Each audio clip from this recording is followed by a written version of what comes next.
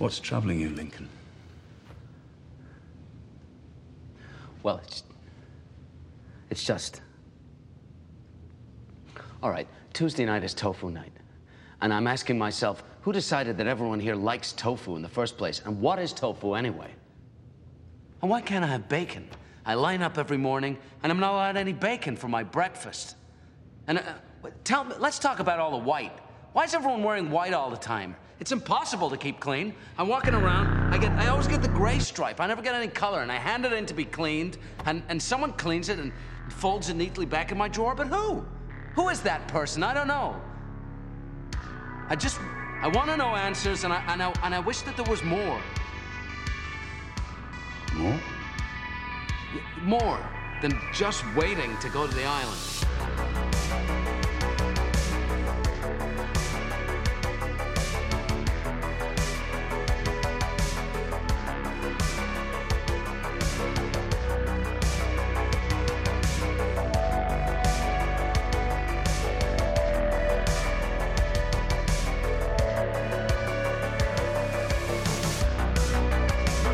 Hey everybody out there in podcast land, welcome to another episode of Black and White Reviews, where we assure you we are not clones. Yeah? Today we're going to be talking about the 2005 film The Island, a Michael Bay film starring Ewan McGregor, Scarlett Johansson, Sean Bean, and Steve Buscemi. Lee, Yeah. you wanted this one. Yeah. Why? Because you've never seen it? And dude. Yeah. Yeah, Lee, this was your suggestion, so I'm gonna open up with you, man. Why did you suggest this? So what's your history with it? What's going on, man? So there's a really valid point here that makes a lot of sense. So Michael Bay was not, to me, not really known as like, it's Michael Bay when this movie came out. Like, I mean, there was Armageddon, there was Bad Boys, and, you know, some of the movies that came out before it that were big movies that people knew about. However, I was working at Blockbuster Video when this movie came out. So this came out in 2005, and that was like the year that I started working at Blockbuster. That's when I really started getting into movies to the degree that I'm at now. You have to realize this was his fourth or fifth movie he ever directed. Bad Boys was his first ever. Right. So, you know, this is before Transformers, Ninja Turtles, all that stuff. And this was also the same year that Revenge of the Sith came out. So it's like you've got Ewan McGregor in an action movie where he's not Obi-Wan Kenobi. I'm interested in that. Let me check it out. I remember I had an ex-boss who saw the trailer for this movie, and he goes, yeah, I liked that movie the first time it came out when it was called The Matrix. Basically based off of what he got from the trailer. And I'm like, okay, but I knew the movie, and I'm like, no, this is nothing like The Matrix. But I can see where he's finding some types of comparisons. I would almost compare this to a lot of other things, like The Sixth Day, even Blade Runner, to a point where it's like the questionable, like, what am I? Am I real? Am I not? Like, lots of stuff is going on here. There's tons of parallels with other movies that I'm recognizing now. THX 1138. Yeah, like, honestly, that's the big one for me. Oh yeah. And so, but that's the thing, is like, there's so many things that kind of go back to it. I'm like, this is not bad, as far as like a story goes, but rewatching it now, I'm like, okay, I can see why I loved this movie back then, because in a world of all these like ridiculous movies, this had a lot of different elements that made it really great. You know, action, suspense, sci-fi, you know, romance, this, that, and whatever. Like, it was all kind of tied in. And for me, this movie was fantastic in 2005, when I was very naive and oblivious to what makes a movie a movie. You know, I mean, now that I rewatched it, I would compare this to Equilibrium in the sense that it did not age. Yes, exactly. That's what I was saying to Chuck before. I'm like, Equilibrium, fantastic movie. Watching it now, I go, oh, wow. Okay, yeah, very, very different. Like, the problem with this movie is once you pull on like one thread, the entire movie falls apart. Right. There's a lot of different holes that go on in this movie, and just some really odd and stupid decisions that went behind the plot, which I'm gonna get to. There are certain things that really actually go nowhere that really, really bother me. But yeah, sure. Yeah, I mean, and again, like I said, this is before. So it's before even the Avengers. This is before Iron Man came out. So never mind Scarlett Johansson not being like a household name at this point. Like she was known for a few other things, but this was a big breaking role for her, I think. As far as like her getting into like the normal mainstream and popping up and here, there, and everywhere. I remember her. The first thing I remember seeing her in was Home Alone 3. Which I know is not a very popular one. That's the one where the kid gets chicken pox and they get the remote control car with the chip, the military chip in it and everything. Sure. She's just the older sister in it. And I'm like, oh yeah. So when I saw her popping up and stuff, I'm like, I think she was in Home Alone. So she's in here, then, moves on to Avengers, and now she's more popular. But Ewan McGregor, Steve Buscemi, I can't pronounce the guy's name. Was it Jimon Hansu? Who's been in a ton of things. Yeah. Also Marvel, Sean Bean, of course, Michael Clark Duncan. Great cast. Really, really awesome. Great cast. But that's the biggest thing about this is I loved it back then when I wasn't where I am now. I mean, 2005 it's a while ago. it's almost 20 years ago at this point. Oh, yeah. So the reality is a lot has changed since then. And the fact that you've never seen it, and we were just talking about Blade Runner recently, and I'm like, oh man, I wish you saw The Island. That's why I'm so curious as to why you brought this up, because I remember you bringing this up when we were talking about Blade Runner, and I was and right. Then I watched this and I was like, I don't see the comparison, with the exception of the clones. I don't see the comparison here at all. Well, it was just like, the race going after this and that, and not knowing whether or not you're real and what is real. Is it feelings? Is it this or that? I mean, which could also go into Ex Machina. Like we I know we didn't talk about that in anything really, but we did watch it, just to watch it. But that's the big question. Like, what makes life life? What makes life worthy of having life? By itself. And so I don't know. That's where this came from. Back when this came out. This was, it's got the Matrix elements to it. It's got everything else. I thought it was great. But now I look back and again, it just didn't age well, but not horrible.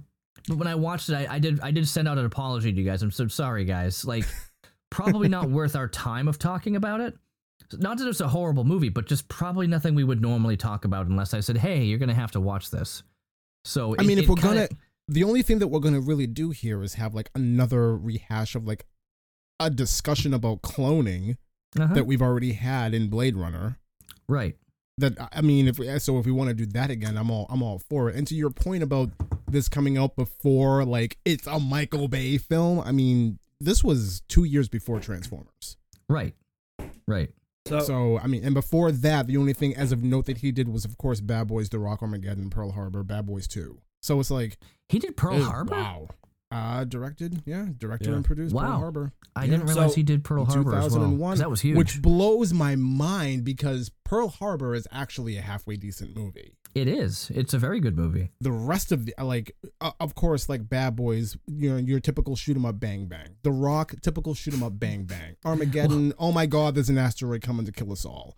And then Bad Boys 2, The Island, but then like you slot in Pearl Harbor and they're out of nowhere and it's like, huh? Okay, so I want have you seen Pain and Gain? I didn't watch Pain and Gain. I refuse to watch that movie. It looks so dumb. Yeah. Pain and Gain is an amazing film. Pain and Gain. Luke asked me to watch Pain and Gain. I sat down and I watched Pain and Gain.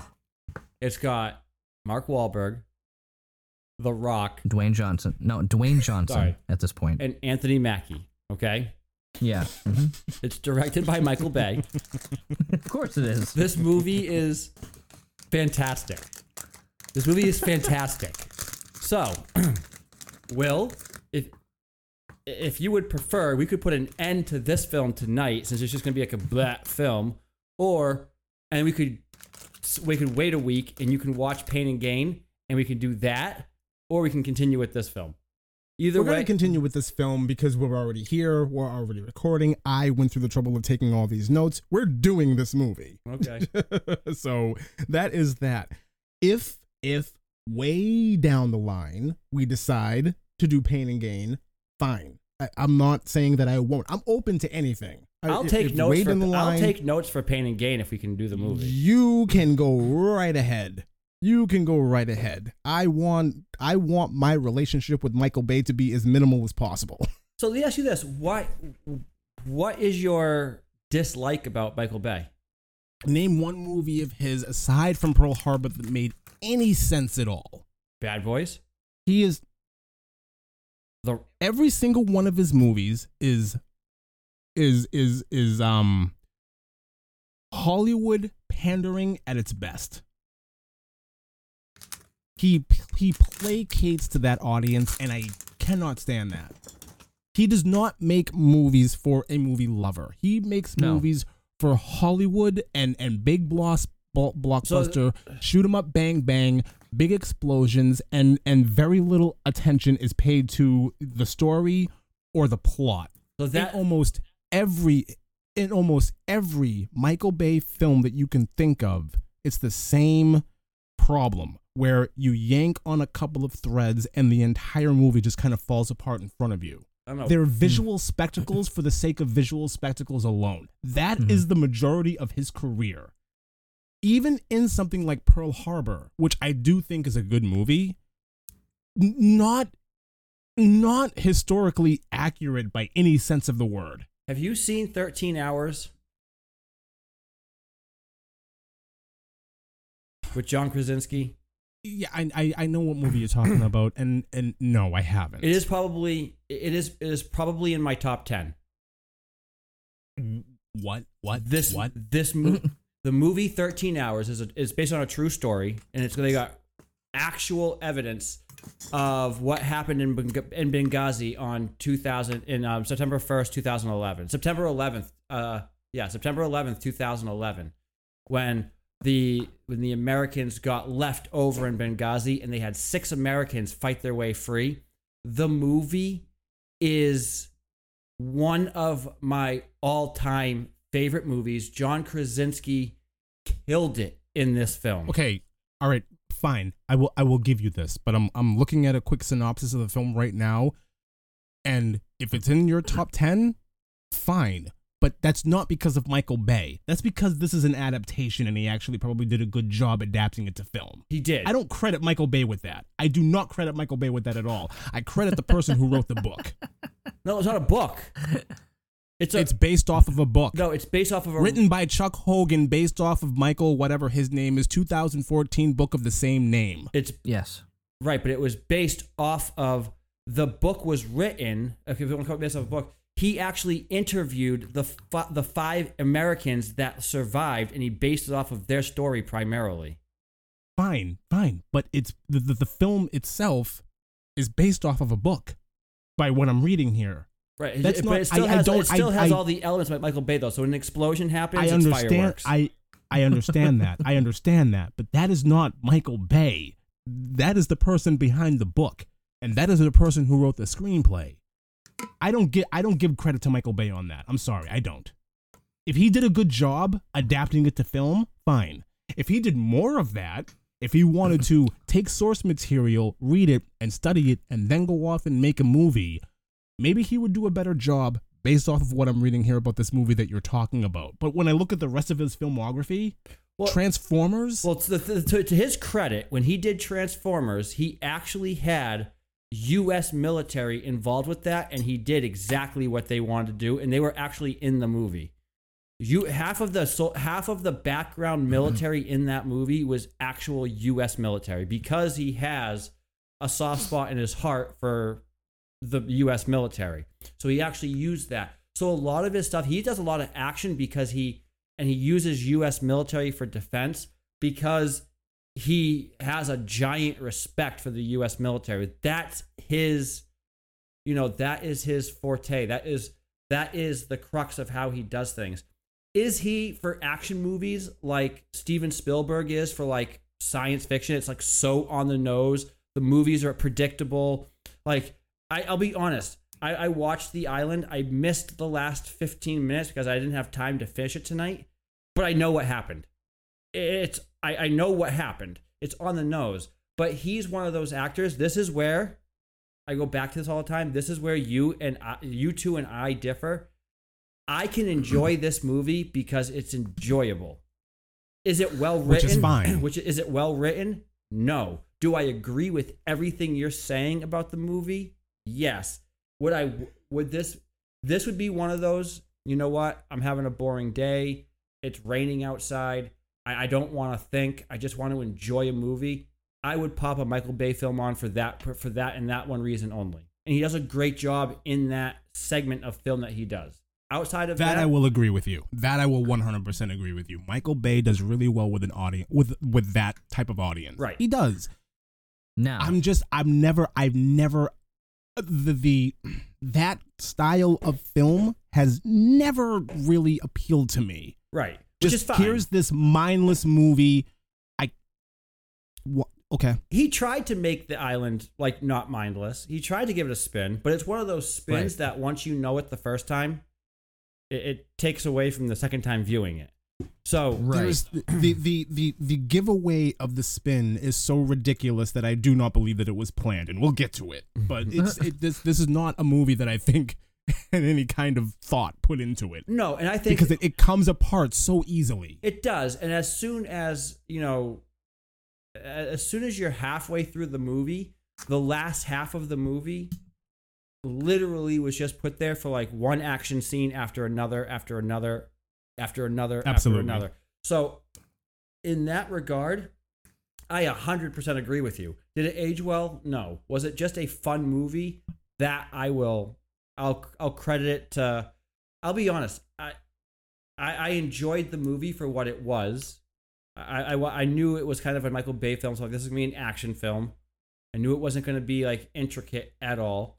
I've never seen it, so I did. The spin was like, oh, okay, cool. I wasn't like, thrown off by it or like shocked, but I think it was a fantastic movie.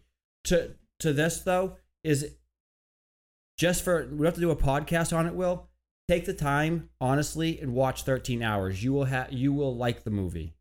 It's fantastic. I'm not saying that I won't. I'm not saying that I won't. Based off of what I'm seeing here with just a quick paragraph read up of it, if it's based on factual events, it's an adaptation from a book. It's, like I just said before, based off of a true story, and Michael Bay was just the person behind the scenes and behind the camera and had no art what's the word that I'm looking for? Like artistic involvement at all. Oh, he does. Maybe I'll enjoy it. Oh, he does. He has a lot of artistic involvement. He has a lot of art. You can tell when an explosion happens, it's a Michael Bay explosion. Fireworks happen, everything goes up. But the way it's shot, the lighting is a Michael. It's 100% a Michael Bay film. But yeah, it is it's all yellow. And for some reason, that's another thing that bothers me about Michael Bay. And maybe it's just my eyes, or maybe you two will see it too. No, in a lot it's of his movies, he has this really weird bluish hue over everything. Yep. Bluish? It's yellow. It is Yellow, yellow bluish. and overly exposed. Okay, fine. There you go. Yes. Yeah. But that's just. Let's not forget that there's always somebody with guns, and they do this like underneath of them, like circular shot of them standing there with guns. Well, one of the shots it's the cliche. One of the shots that he does that I like is like even in Bad Boys when he does the 360 around the room and he's going through the bullet holes in the wall and he's circling around. That to me is that's artistically done well. I think that's but it's done too often, and it's just like, oh yeah, that's his thing. And I wonder if he knows that's his thing. That's his thing. He like even in Transformers when Optimus Prime is jumping out of the plane and you see him going around it as that's his signature thing.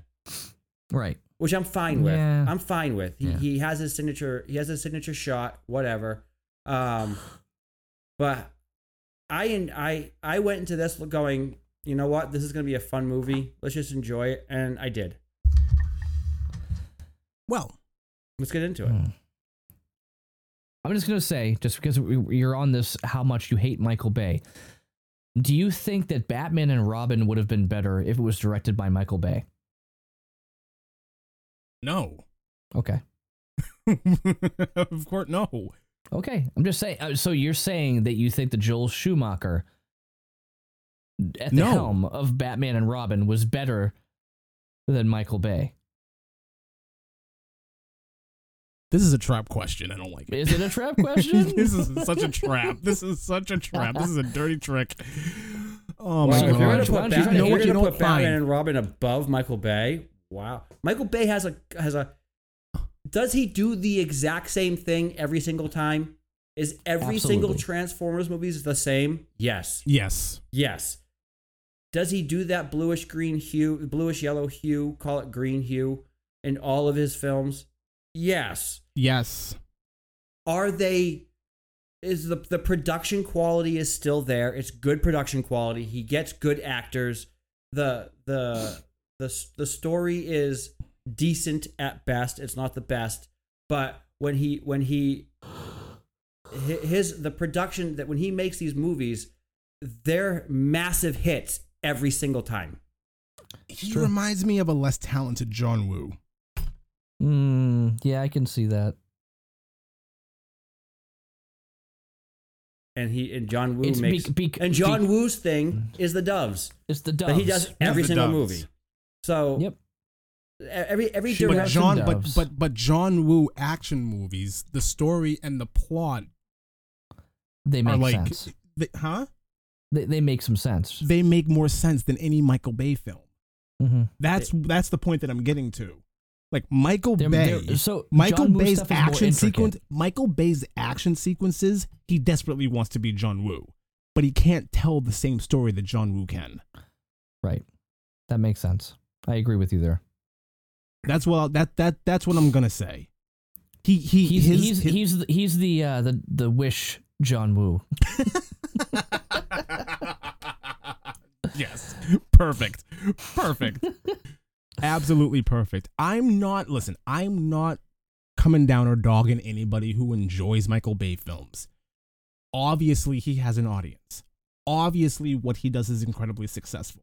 He has made himself a truckload of money doing what he does.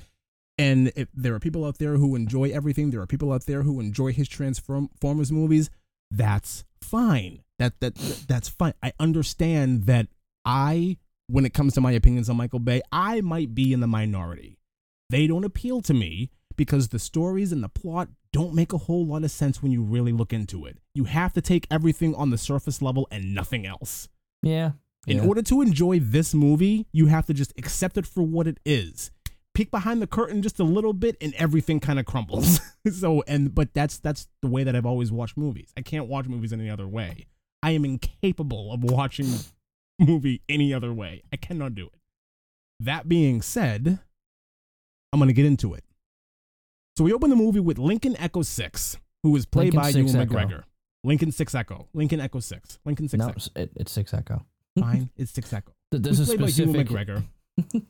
Now, he is having a nightmare about being on a boat with a very lovely looking Scarlett Johansson, and he is suddenly pulled underwater by what I'm assuming are just Aquamen because of just how aqua looking they look. This is what I'm talking about. This goes nowhere. Nowhere. There are no Aquamen in the rest of this movie. He does not drown. He has zero affiliation with water at all throughout the rest of this film, so why is he having a nightmare about drowning? Because the nightmare isn't about drowning. Because that does go somewhere. Because everybody is seeing almost a very what the whole purpose of that whole thing is. When you get to that later on in the film, when he breaks into that room, everybody he's having a dream of the stuff that was being implanted into him when he was in that room. But what's happening is memories from his real life him Are interacting. are or interacting interfering, with yeah. what he was forced to see, which is what was causing all of this crazy things. And the boat is real. It was clashing. So that's what was going on there.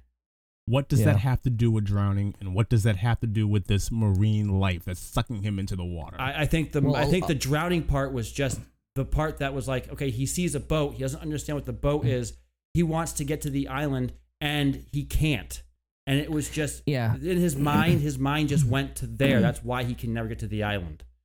It's his subconscious trying to fight against what's going on because it's dealing with the clash of what's happening Of there. the implanted memories and the real memories that are happening. Or the implanted memories, his real memories, and the actual real. Because there's 3 sets of memories in his mind. There's the one that he had for the last 3 years, because he's been alive for 3 years. There's the ones that were implanted in him by the people who created him. And then there's the real life ones that are coming into him from the real life him. Because so all 3 of these are, and it's causing confusion in his subconscious, which is what's causing the nightmares. I disagree 100%. Okay. Because of what happens next. So he wakes up in his bed, and it's a really cool shot the way that it happens. The way that the water in the ocean that he's in kind of transforms into his bed and he wakes up. Transforms. I think the whole purpose behind the drowning is just so Michael Bay could do this shot.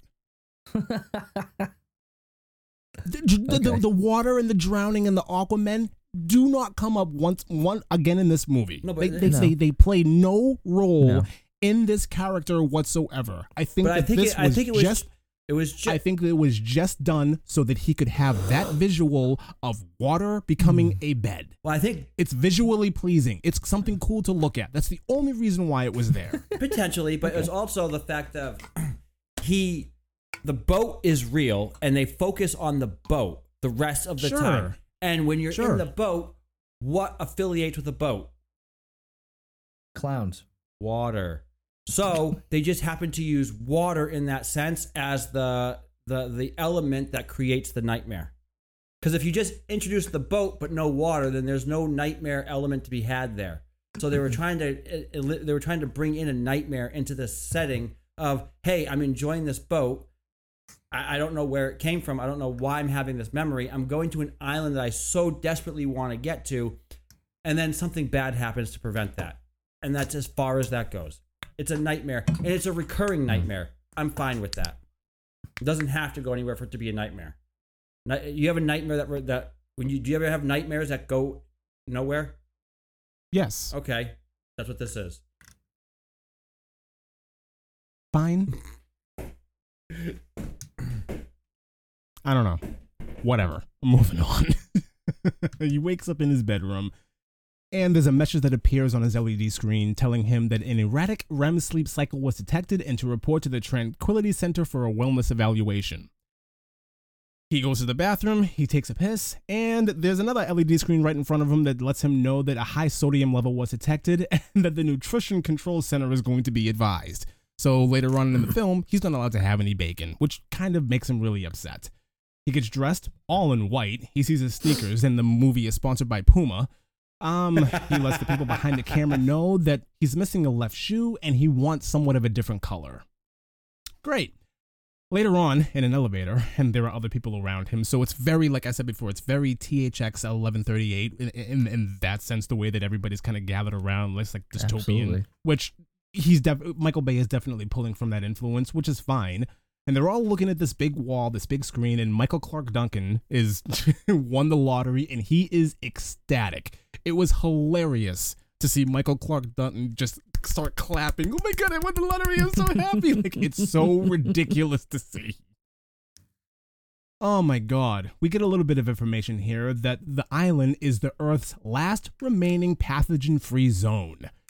This upsets a man who watches Michael Clark Duncan, who's won the lottery, so he punches the screen, and as soon as the elevator comes to a stop and they're all let off, he's greeted by 2 men who are just checking up to see if he's okay. Yep.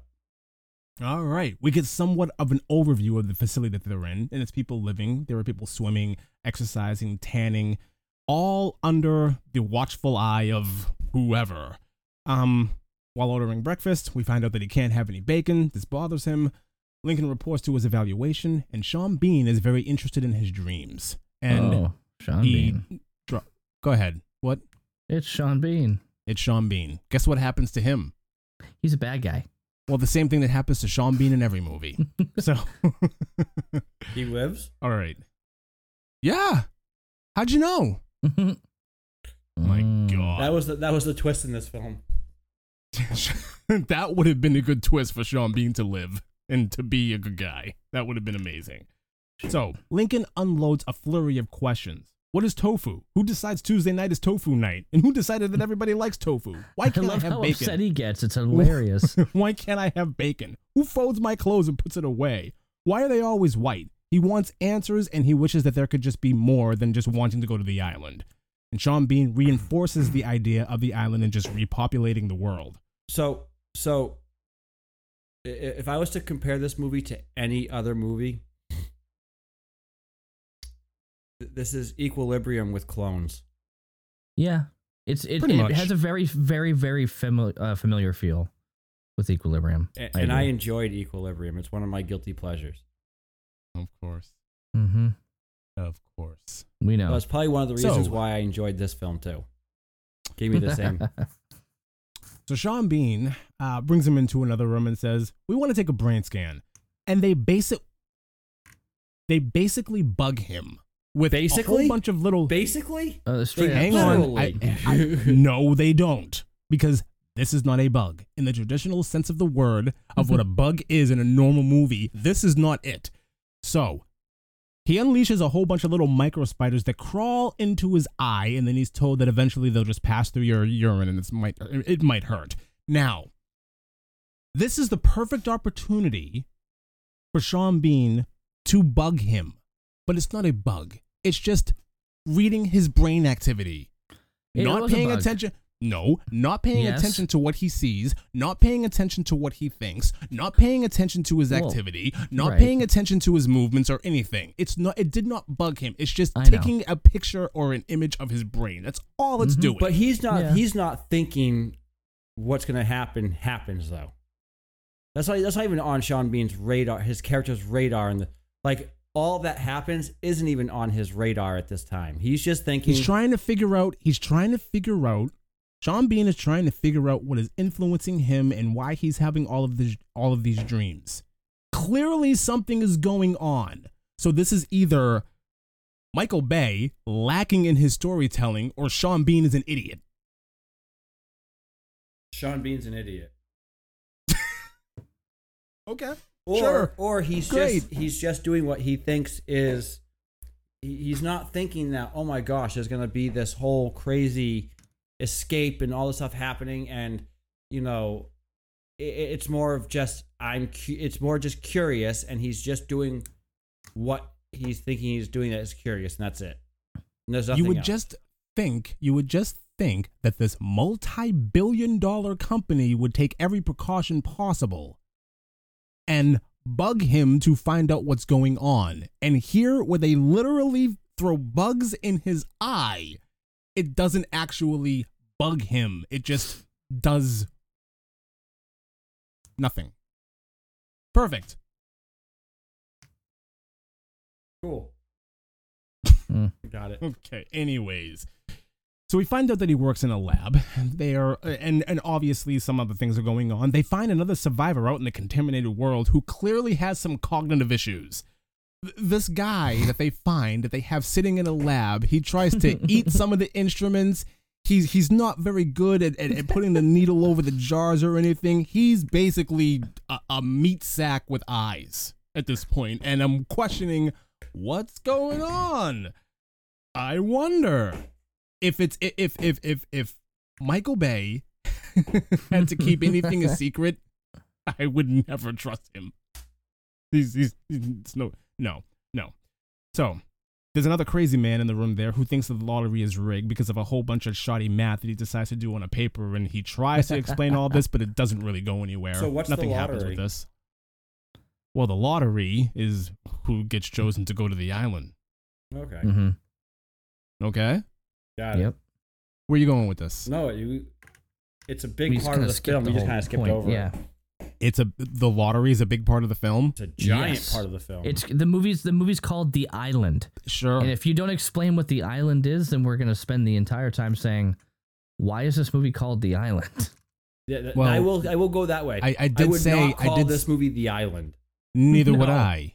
I would not No. call this movie The Island either. And I did say earlier that the island is the world's last remaining pathogen-free zone. And I also did say that Sean Bean reinforces the idea of the island to Lincoln here when they're having their little meeting.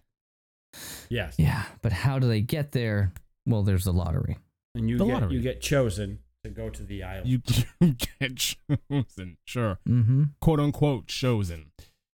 There is a very pregnant woman in this lab who begins to go into labor, and off she goes to the island.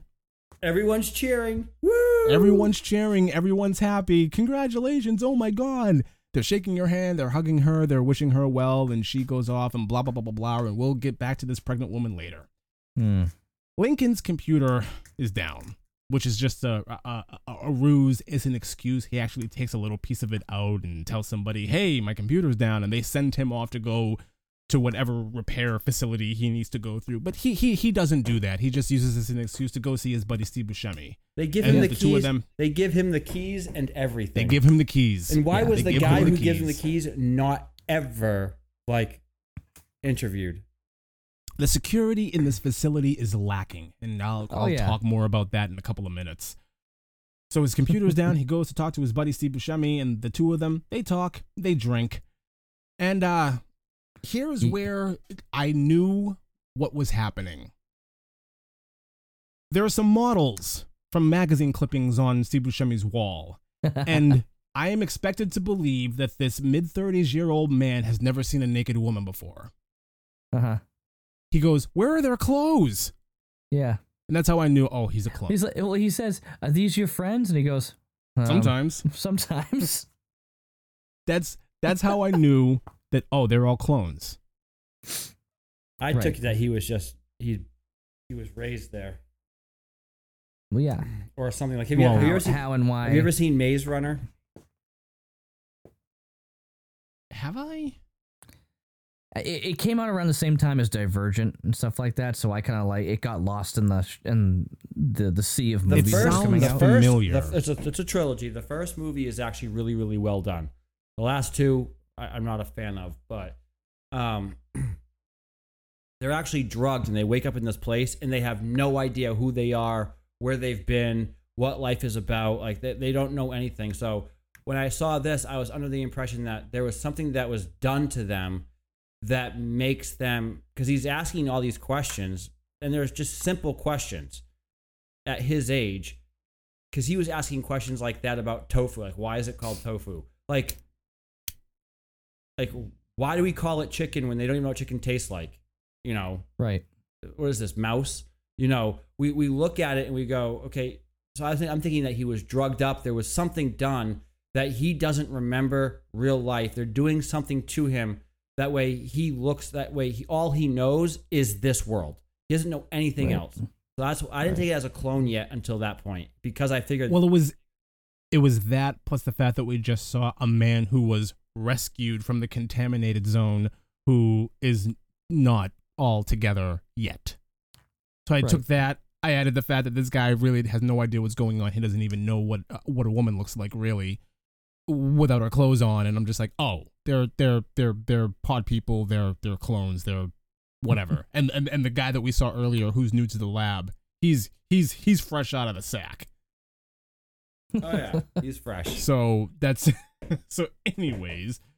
So Lincoln starts to head back to his area, his habitat, and on the way back he finds a moth and he traps this moth inside of a matchbox.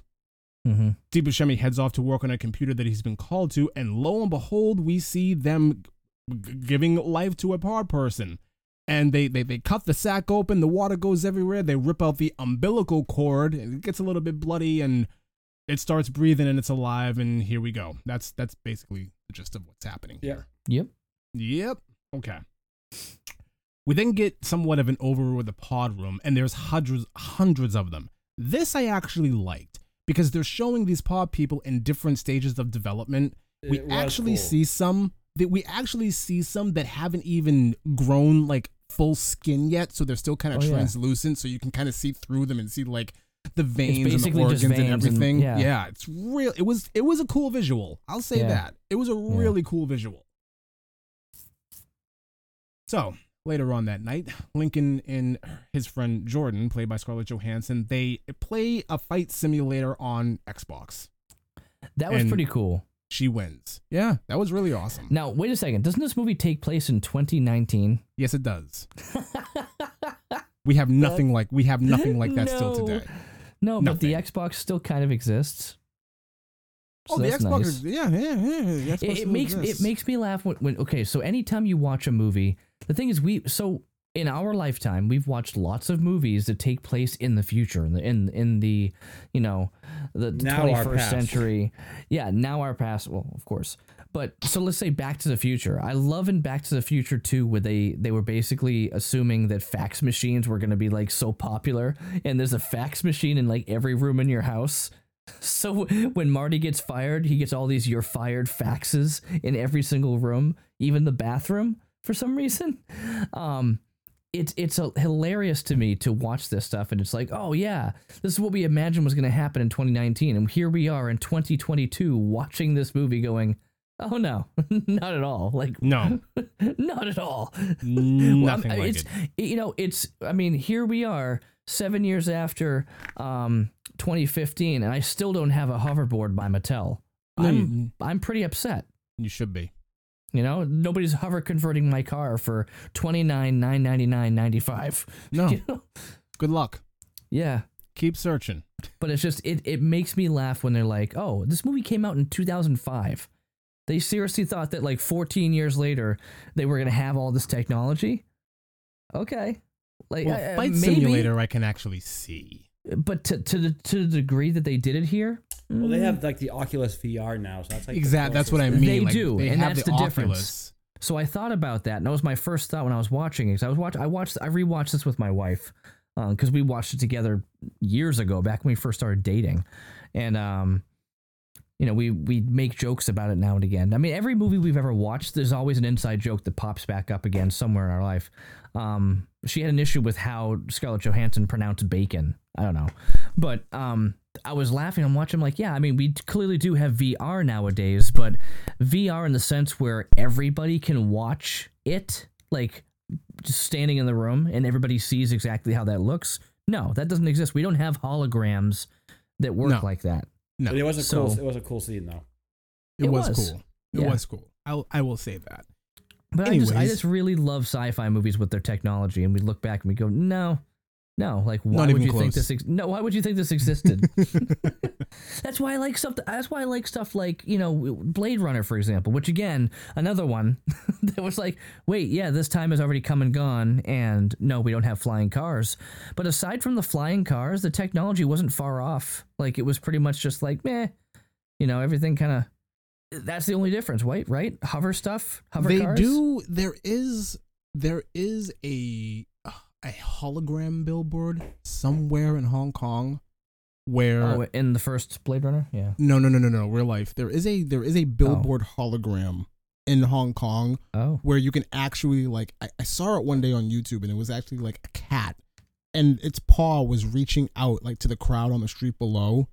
And geez. some people were like, "Oh my god!" But it's clearly a hologram, so the technology is there. I would Shark imagine still it's looks just fake. incredibly expensive. That's but- hilarious. Yeah. Anyways, so obviously she wins their simulated fight. He tells her about the bug that he found, and she's really interested and she wants to see it, but that's not going to happen because guess what? They start the lottery drawing, and we get a glimpse of behind the scenes, and the lottery is basically all for show. Mm-hmm. Jordan wins the lottery. She's up. She's going to be shipped off to the island, and she gets congratulations from all around. Two of them come together. They're touching innocently. They're just like touching each other's arms. And Yeah. one of the baddies comes over and just looks at them and says, "Watch your Baddies. proximity." And they Yeah. have to kind of part ways. And that's the end of that. Later on that evening, he has another nightmare. And he wakes up. And for some reason, he is just compelled to find out where exactly this bug came from, how it got in. He's really, really curious. So he is off to find out. I said before that the security in this place is lacking. How do they not know? How do they not know that he left his room? How do they not know that he's somewhere that he's not supposed to be? How do they know that he's left his area, his habitat, to go in another area that's supposed to be secure where he's not supposed to be? I don't understand that at all. I This think makes the no whole point sense. is that he's the first one who starts like going outside of the parameters they set for them, and it's just like they're usually not having to worry about that stuff. But then again, It's like, come on, you would think you would have better security, but if the need is not really known, then they're not gonna bother with it, I guess. I don't know. That's what they're trying to do here, is that they never had to worry about somebody trying to go against it before. They all just kind of ate it up and moved on.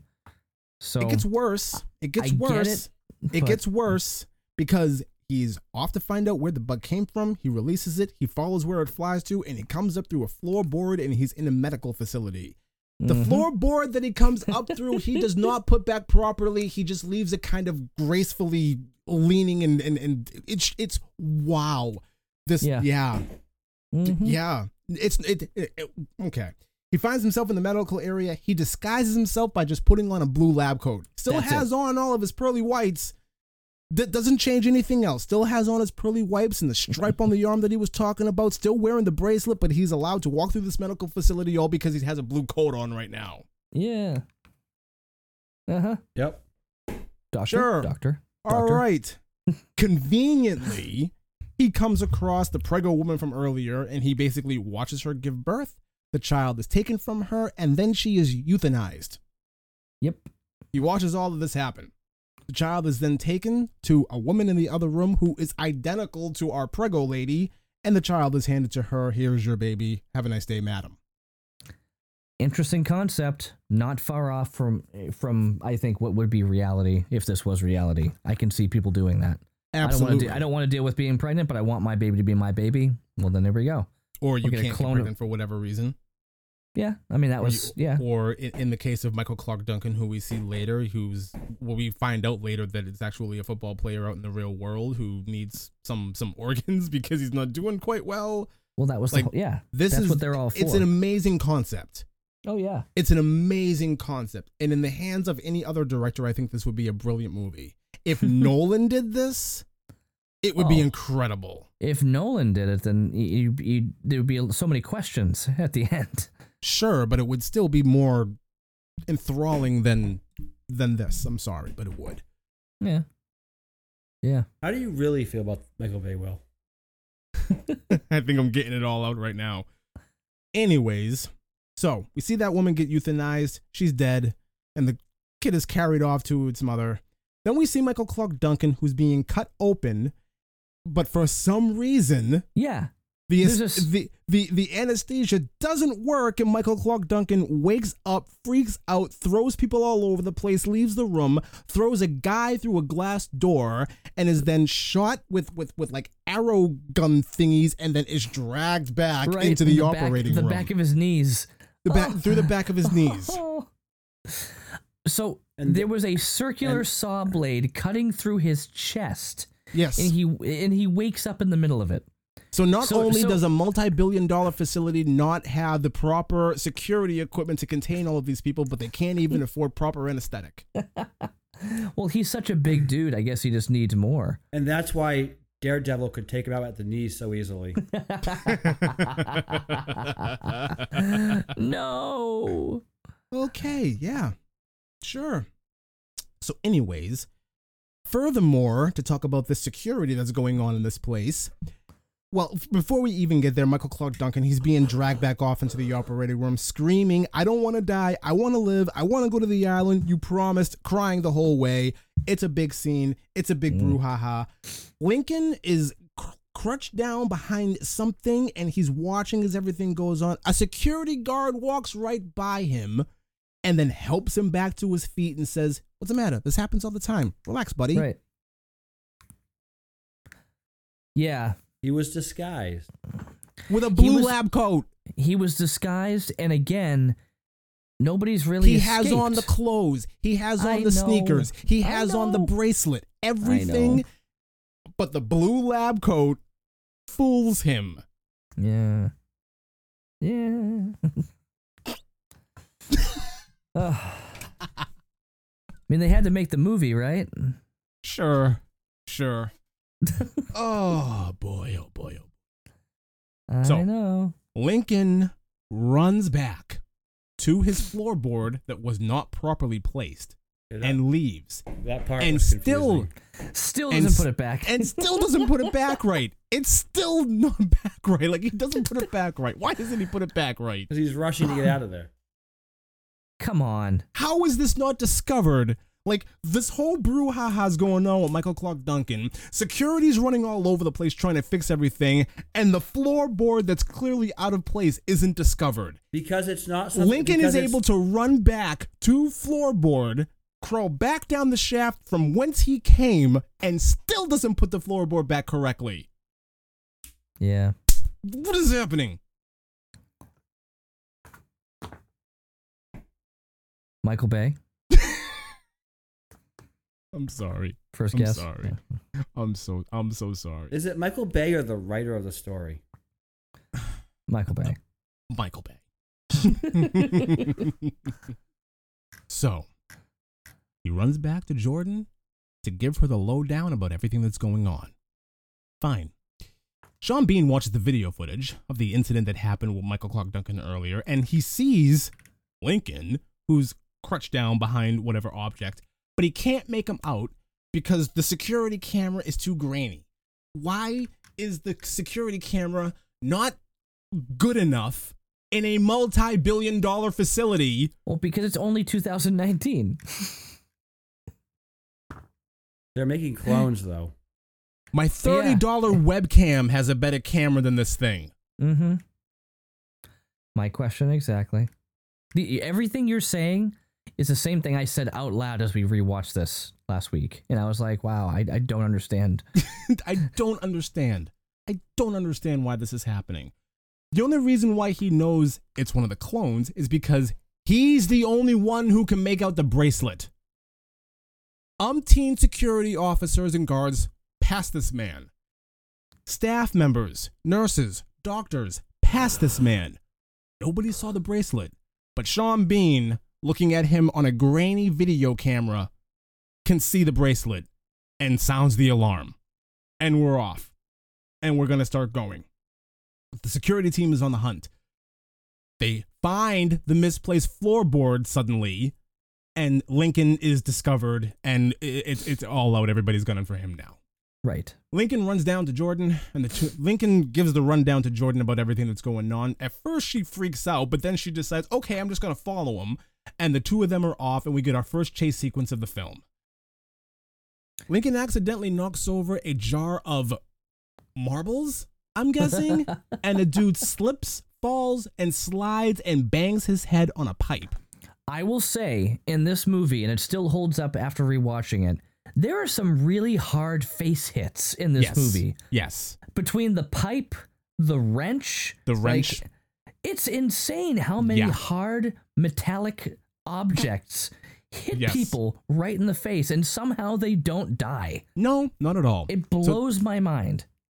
Like I was saying, this guy slips and falls and slides and hits his head on a pipe. Another catches up to Lincoln, and he begins to beat Lincoln. Not bloody. Not bloody. Not bloody. Not a hair on Hero McGregor's head is out of place after this. His face is you're talking about hair. Okay. Let's talk about hair for a second. Hold on. His face is all cut up and bleeding. Little. Maybe this is a couple scratches, you know. A couple of scratches. So, can we talk about hair for a second? Sure. If these clones are supposed to be basically like, you know, healthy and perfect and, you know, not touched, not tainted, how come they both have hair dye? Like, her hair is clearly bleached, not a natural color, like not a human color, and his has frosted tips.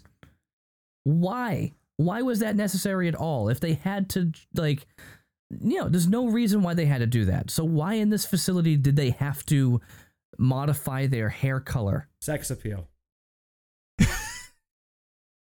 But they because don't it's want 2005 and it's Scarlett Johansson and Ewan McGregor, and Michael Bay did not pay attention to this. Sex appeal. That too. Yeah. I agree with you 100%. I agree with you. It's sex appeal. Mm-hmm. Yeah. Well, that's okay. That's it. Make him look. Make the stars look good. Scarlett Are you looking for a deeper explanation here? Or? No, I'm just saying that was a thought that my wife and I were both thinking at the same time. She voiced it, and I'm like, I know, I was just thinking that too. It's strange that they would make it like you can't have bacon today because your urine and when you peed this morning, came back with like high sodium levels or something ridiculous. So like, no more bacon for you, but okay, make sure you show back up to the hair salon later to get your tips frosted again. Yeah, okay. Yeah, because that makes sense. Nope, not at all. So, while Lincoln is being beaten by this security guard, Jordan picks up a wrench and cracks the security guard across the jaw harder than any movie ever. Like, this is a rough hit with this wrench. It's ridiculous. So hard that I will say he should be dead. Yep. That could kill somebody. Yes. I doubt that this happened because we never see him again, though. But anyways, so for some reason, the two conveniently fall into the pod room where everybody is being programmed Clockwork Orange style. Yes. Great. More baddies come running. There's more chase. And they come to the hologram room where the hologram is being projected all over the facility. So anytime these clones look out the window, oh, world, whatever, right? Yeah. There is a door marked containment blast door. I'm sorry, contaminant blast door. Right. Why? Why is it marked contaminant blast door? If this is a room that the clones are never meant to see, they're never meant to be here, they're never meant to know that it's a hologram, it's for staff members, why is it marked contaminant blast door? Yeah, because the director of the Truman Show wanted everybody to, be immersed in what was really going on when they were part of it. So, yep. Just in case they ever get there. I don't know, because that's the thing is like we're going on two things here. They would assume that nobody would ever get there, but then let's assume that nobody would ever get there.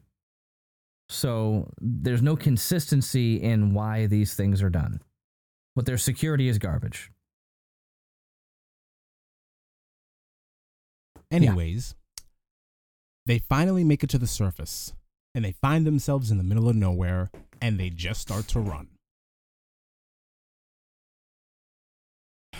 Sean Bean is showing off his wonderful science to would-be investors and potential customers, and he just flat out lies.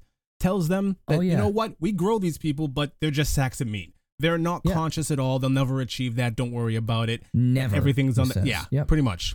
Pretty much just flat out lies. Special ops people show up. What's the guy's name? The character's name or the actor? Either or. So Albert Laurent is the agent's name. Albert Laurent. The mercenary, so whatever. Agent Laurent shows up and he's basically there to solve this problem for Sean Bean, and they agree, and off they go into the whole spiel, right?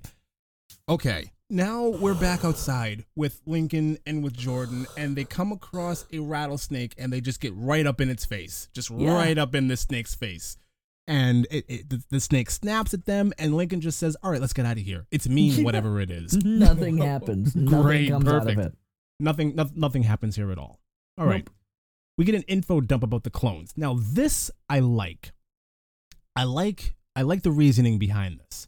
They try to create mindless sacks of meat without life, but the organs failed. Life is life, fine, cool. They're educated to the level of a 15-year-old. They have no sex drive, and they all share the contamination experience to keep them afraid of going outside. And the island is their only, sense of hope. And every game, every book, every cartoon, etc., that they have been chosen for them is to minimize stress and to promote simple social skills. Right. That is cool. Yep. That's all right. I have no problem with that in the film at all. Like, that explanation coming from Sean Bean in the scene is all right. Nothing? Okay. No, I agree. Yep. Okay. Lincoln and Jordan wake up, and for some reason, Lincoln has the matchbook, or the matchbox in his pocket. He sees Route 39. He looks at the sign that says Route 39, and they just follow it. And they eventually come to a bar. They ask around, and Steve Buscemi is in there, but he's really busy taking this dump in a stall. In a can. He's taking a dump in a can. Oh my God. He's taking a dump? Where? Where's he taking it? in a can. No, it was over the top goofy. But it made It's Steve sense for the Buscemi. character. Well, no, it wasn't Steve Buscemi. It was This Ewan fits McGregor. for Steve Buscemi. I guess so. I guess so.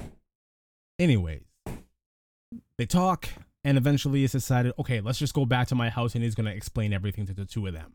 And they get back to his home, and then they get right into the news that they're clones. I actually liked his line here. Why do I got to be the guy that tell the kids Santa Claus isn't real? Thought that was really funny. He goes to the whole thing is like, some trophy wife needs, new skin for a facelift. It's coming off of you, or somebody else gets sick and they need new parts that's coming from you guys, and blah, blah, blah, blah, blah. Okay. Yep. That's the People whole don't point. know that you're alive. They think you're sacks of meat. Could you imagine what would happen if people actually knew the truth? They actually get to this whole thing about, we got to let people know. And Steve Buscemi's not having this at all. This is a horrible idea. You guys should just run and get as far away from all this as possible.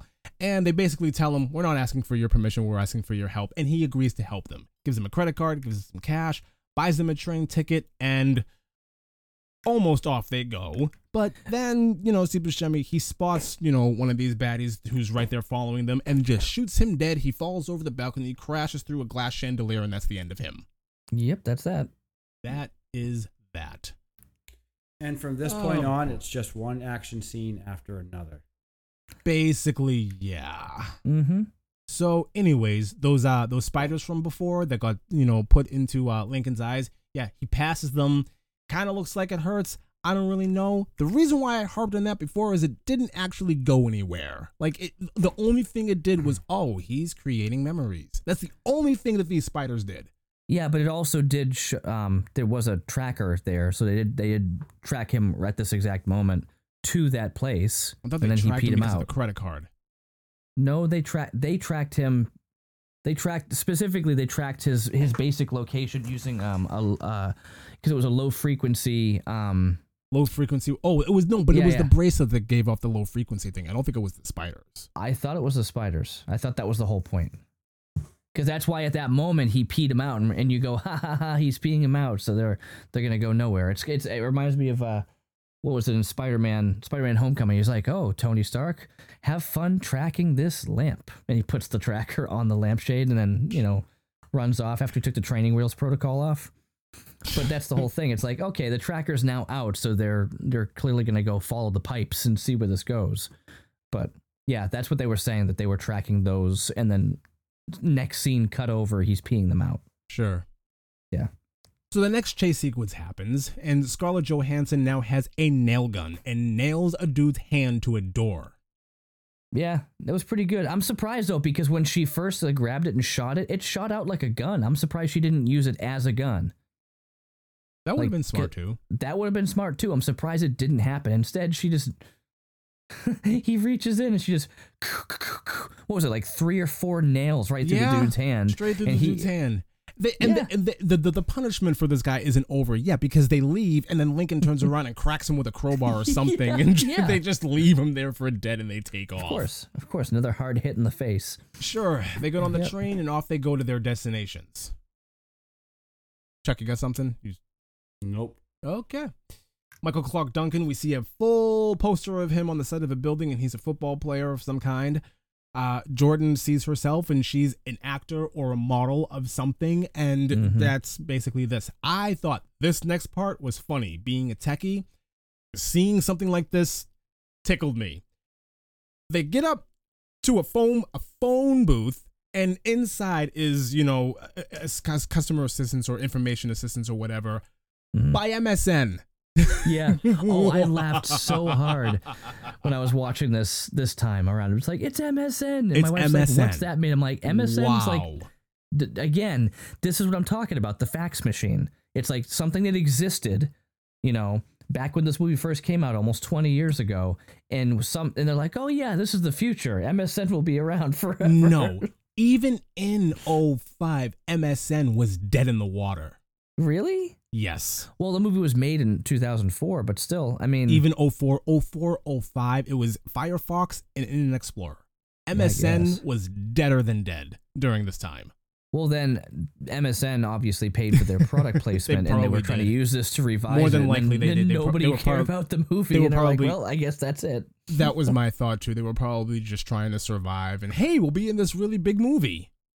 Yeah. Anyways, Michael they come Bay. across. Michael Bay, in a lot of his movies, he'll do on the nose advertising, like Transformers. It was like Oh. Mountain Dew. Oh and yeah, Pepsi and yeah.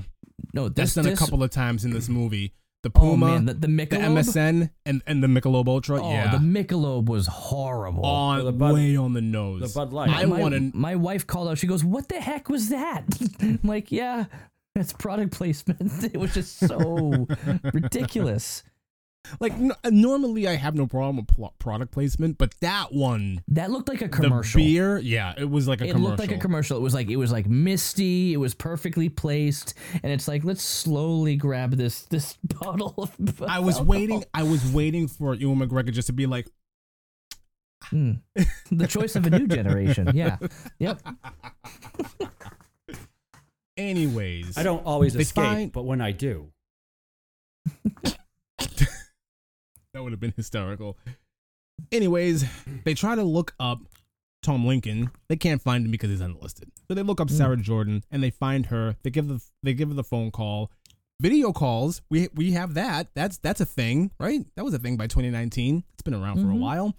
And a little boy answers the phone. They ask for Sarah. She's sick. She's in the hospital. Yeah, And because she got then- into a car accident and she needed a ton of organs in order to Yes. live. Yeah. That's why that's why Jordan got called off to the island. Right. We got that earlier. So anyways, the cops show up. All kinds of bad guys show up. Things don't go exactly well. Lincoln and Jordan are arrested.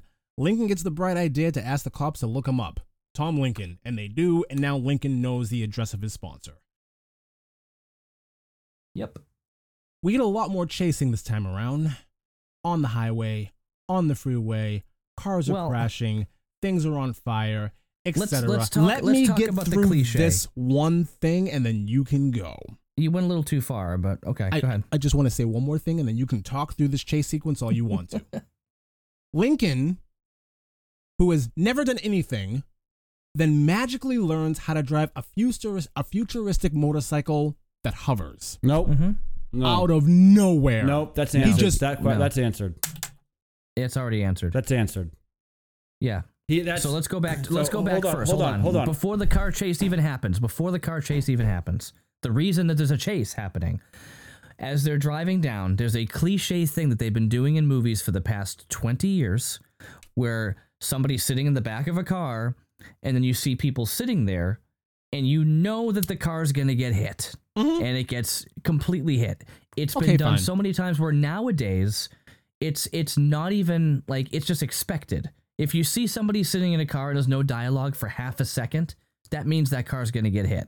Yes. There's something about that shot that they do it in every single movie that has Especially anything like action like this. the profile camera angle that's going on in shots like that. Yeah, I know what you're. Absolutely. So then we see it and we're like, watch this this quick thing you're going to see. All of a sudden it's going to be a car coming through. I mean, they did it in Inception. They did it in the Die Hard movies. Like anytime somebody is in the back of a car and they're helpless for a moment, they're about to get hit and they're not going to be helpless anymore. That's their way out. That's their escape. They did it here. It was cliche. They probably did it in all the Transformers movie, every single one of them. You know, it's just what they do. So I saw that. I'm like, here we go. It's going to happen. But yes. So, and on your point, Chuck, yes, I the whole point was the memories are coming back, and this guy was clearly a speed freak, so he knew how to run machines. And he says in there, "You know how to ride this?" And he goes, "I don't know. I guess so." That's basically what happens. Yeah. So that was their explanation, right, Chuck? Yeah, they were. That's what you were going for. Yeah, he had. It's the pretty memories. straightforward. He doesn't know where they're coming from and why he has these memories, but he has the knowledge to do it. So they're just using muscle memory in this case as the reasoning behind that. He just doesn't know why he has it. Yeah, not so much muscle memory, but actual memory. Well, I muscle say memory would be more like, wax on, wax off. Well, I say muscle memory because he doesn't know where it comes from. He doesn't know why. He doesn't he doesn't actually remember doing it. So the memory is there, but he's only 3 years old, so it's not really there. So they're using it like a muscle memory where he just knows how to do it. It's not like the Matrix Right. where it's like, can you fly one of those things? Not yet. You know, Right. Well, of course not that. But if you walked up, let's just say you walked up to something and suddenly you're like, oh, I can read French. Why can I read French? I mean, I've never thought I never realized I was reading French before, but how come this makes sense to me? That's the whole point. It's like, it's an actual memory. You're reading something, recognizing. He's looking at the controls in this thing, and he understands what he needs to do in order for this to work. Right. Because it's just, it could be considered common sense for anybody. The thing is, but though, he's questioning his common sense of it. Like, why do I know what I'm doing? the thing is, I've never though, done this is before. you don't know that because the whole brain synopsis thing doesn't happen yet until a few minutes later. So to Will's point, it doesn't make sense until they answer the question, but they do answer the question. They just don't. I understand. They just don't. I understand they answer the question later on in the movie. I'm just saying, like, right here, like, it's not. It doesn't make sense until the question is answered. Yeah. Right. But the two of you are making a valid point. So I'll let that one go. If the whole idea is that memories are coming back to him, or, you know, the whole, you know, clone memory growing thing, he's actually becoming his sponsor, fine. I'll accept this. I got no problem with that then. So fine.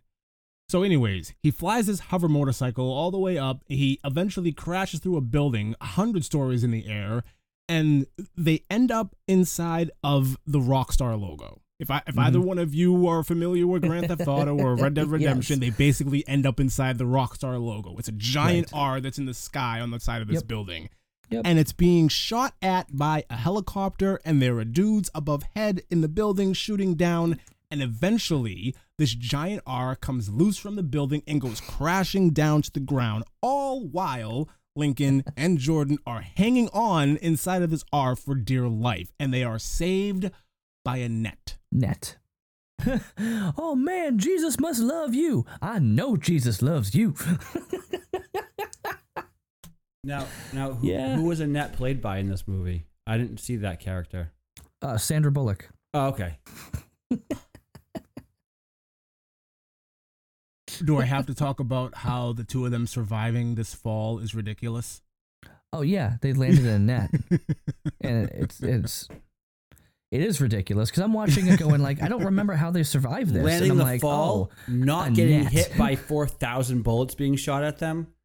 I will Crashing say Going that, through the crashing through the scaffolding, none of that, none of the splintered wood or the pipes that are holding the scaffolding together or the impact of the fall hurts No. them in any way. They walk away from this unscathed. Well, he gets a little. He has a Relatively. few cuts on his face again. he did. I'm done. Yeah, at this point. But I will say they did one thing that has been a question of mine for years, and they do it in movies now because everybody's had the same question. What's happening with all this debris that's falling down? Like, is nobody noticing it down below? At least they showed that. Gotta give them at least that they didn't just ignore that, like a giant R just fell down on a city street. Michael Bay is good for that, though. When there is destruction in the city, the people in the city are usually paying for it. He does show that in most of Right. his movies. Yeah. Right. Okay. So, after all of this chaos, the two of them, they're sitting down, chilling out together, and they're going on about how Jordan's sponsor is probably going to die. Then she gets cold, and Lincoln puts his arms around her, and it's exactly what she wanted. It's so sweet. It's a heart-touching moment, and the two of them are growing closer. Yep. I have nothing else to say about that. Yep. I don't know if it was intended that it was everything she wanted, or if it was just Scarlett Johansson not being the world's greatest actor and actress in 2005. I don't know yet. It doesn't matter. She's fine today. Back then, oof. They take a taxi to Lincoln's address. Well, to Tom Lincoln's address. And they go inside, and Tom Lincoln, Ewan McGregor all over again, comes out swinging a baseball bat. Golf club. It was a golf club? Golf club. Okay. He smashes some display case, and then he's, staring at his clone, just asking why he's in his house. Back at the facility, those spiders that were thrown into Lincoln's brain, The report came back, and we find out that he is developing all of his sponsors' memories. Mm-hmm. Kind of cool. Yeah. Cool concept that he's developing memories. But it makes zero sense. Like, does it? If you're cloning a human, I looked at it as, okay, they're cloning the human. The memories are just the last things to come. It takes a long time for them to come in. But I understand what they're going with, but let's just say that you could clone an entire human. The memories, okay. They can heal. Wolverine. They can heal. Wolverine. Right. Memories can't heal. The brain can heal. Wolverine gets shot in the head with an adamantium bullet, right? And they even said his brain will heal, but the memories are gone. But then the memories come back because his memories don't come back. The part where his brain was damaged, yeah, certain things came back, but not everything else. But the point is, Xavier and Phoenix can kind of get in there and jiggle some things around for him. But the point is, if your brain, it's the only thing that makes any sense to me. I don't see how memories could grow like that. Memories are not a physical thing. Well, I guess they are, but it's not. I look at it more as like memories can pass through genetics. Like an animal knows when, where, why, and how to hibernate. Your organs know what to do without you having to be taught how they operate. I kind of look at it the same way that I would look at that. That's the way they're instinct. The way they're going with this is they cloned the human, and they were just trying to clone. So their first mistake was they were trying to clone this person as just basically a vegetable, and then using it for organ harvesting. Then they realized that, oh, we can't do that. They're actually living. They're living beings. They didn't realize. So they did memory implants. No, they didn't take. Yeah, they did memory implants, which is what the whole video thing was over their eyes, and that's why he has the bad dreams, the nightmares. Right. But then what they didn't realize is that, oh my gosh, when we cloned them, we cloned everything, including their memories. It's just the last thing to take place. But it's a physical thing as opposed to, let's just say, they didn't do a brain scan over Tom Lincoln or any of the other sponsors and actually record the data of what's going on in their brain because that was not their plan to do so. So this is one of the biggest holes for me. But their plan to do so also wasn't to have living, walking, breathing, feeling people either. But exactly. But life will find a way. Exactly. That is the only explanation here, is that in order to make this movie make sense, we'll just end it with life will find a way. But it doesn't make any sense to me unless they were intending to specifically do this. Like memories, think of it like, Will, you're a tech guy, a hard drive. Not solid state. We're talking old school, little spinning discs inside. You drop a hard drive and you damage that disc inside, it's going to be pretty difficult for you to get those files back, right? Possible, but it's going to be incredibly expensive. Absolutely. But that's the thing is like, it's expensive. It means that effort has to be made in order for it to work. It's not going to just naturally after, a year or so start working again. That those files are corrupt. They're damaged. They're gone. That's it. I've dealt with some dumped hard drives and lost my entire final for one of my college classes, and I had to spend I was up all night using a TV studio to do all my own editing for a whole new project.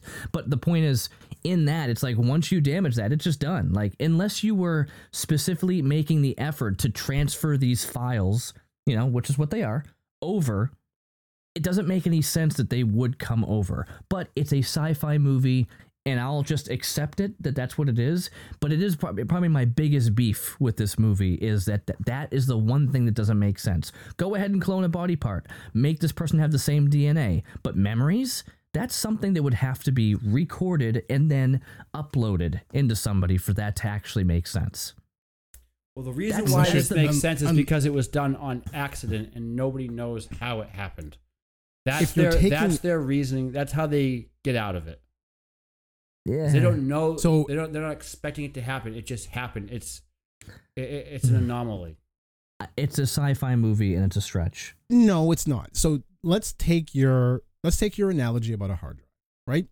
Mm-hmm. You can format a hard drive, any hard Right. drive you want to, and then you Right. can use data recovery software to get back that old partition, Mm-hmm. even though technically the hard drive is a clean slate.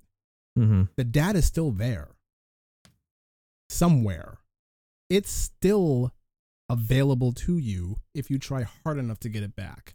These things are very possible. But they didn't record that data. If you're taking a brain scan, If you're taking a brain scan, correct. this movie Which does they not. didn't This do. movie does not tell you either way whether or not they take brain scans. Right. Let's But assume why they would do. But if they're only planning on cloning the body and not having these people walk and talk and any of that stuff, then why would they need to do a brain scan? They do brain scans. They told you they took the first brain scan, and they took another brain scan, and they showed the differences. No, Let's say, yeah. let's Of say the you walk clones, in, not of you Tom walk in, Lincoln. you walk into the facility, and you go into this machine, and it scans your body up and down. Mm-hmm. That's kind of how I'm imagining this. The brain scan would be a part of that. That's so much more intricate than whatever. I'll It's not. It's really not. I mean, even if you're taking your idea of a hard drive into account, I can have a hard drive. If I buy a used hard drive on eBay and I want to know what was on it before it was sold to me, I can find out. Mm-hmm. Yep. You can.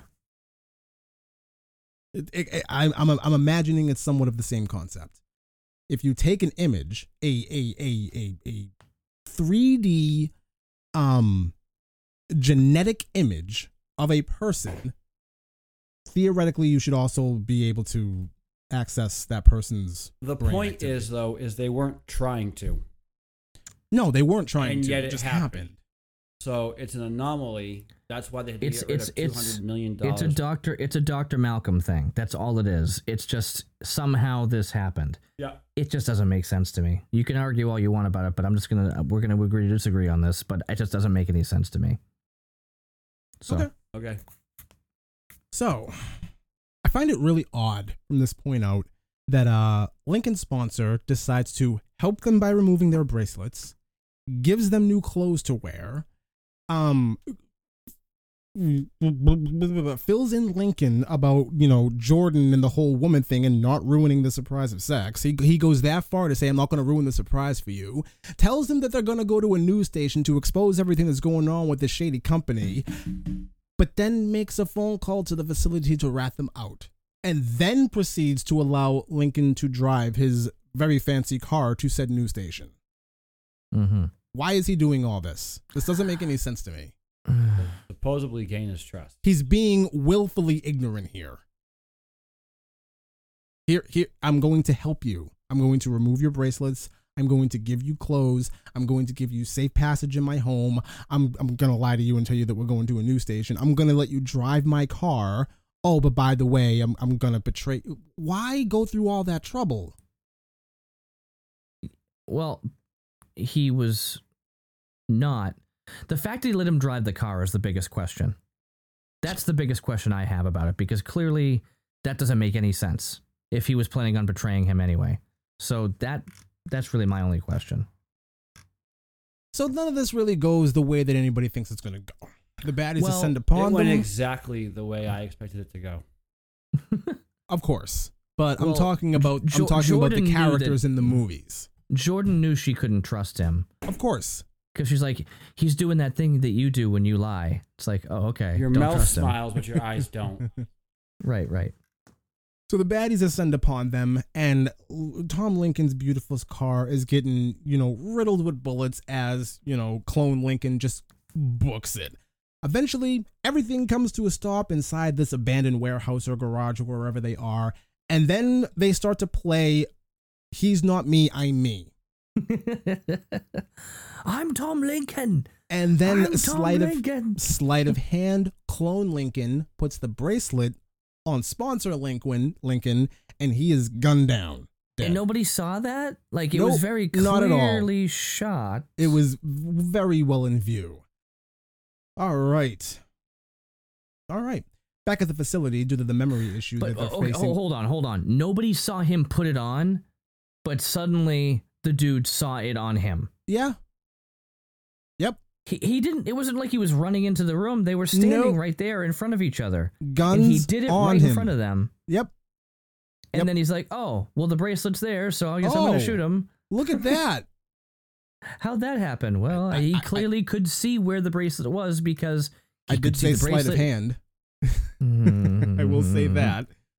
So, anyways, he then goes back home, or he then goes back to his sponsor's house, which is, I'm guessing now, his house, and Jordan is there, and the surprise that he was told about earlier happens, and the two of them have a love scene.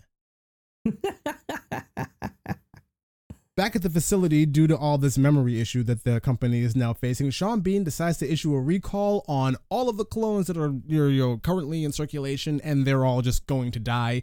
And the way that they're going to fix the problem with everybody who's in population, they're just going to have mass lottery winnings to get rid of Mass everything in one blow. winnings. I'm sorry.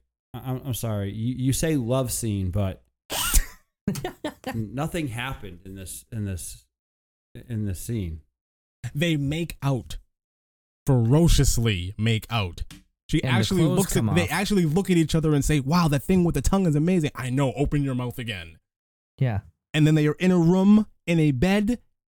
It's implied that they are naked, looking at each other, and then the camera pans away, and you know what happens. To the curtains.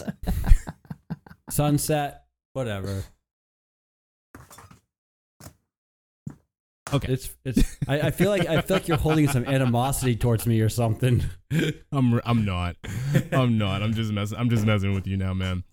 For those of you who don't know what we're talking about, Passion in the Desert. They know The because movie that you don't need to watch. that movie's going up first, so there's no they'll get it. Well, in case they skipped that episode, I just wanted to let people know.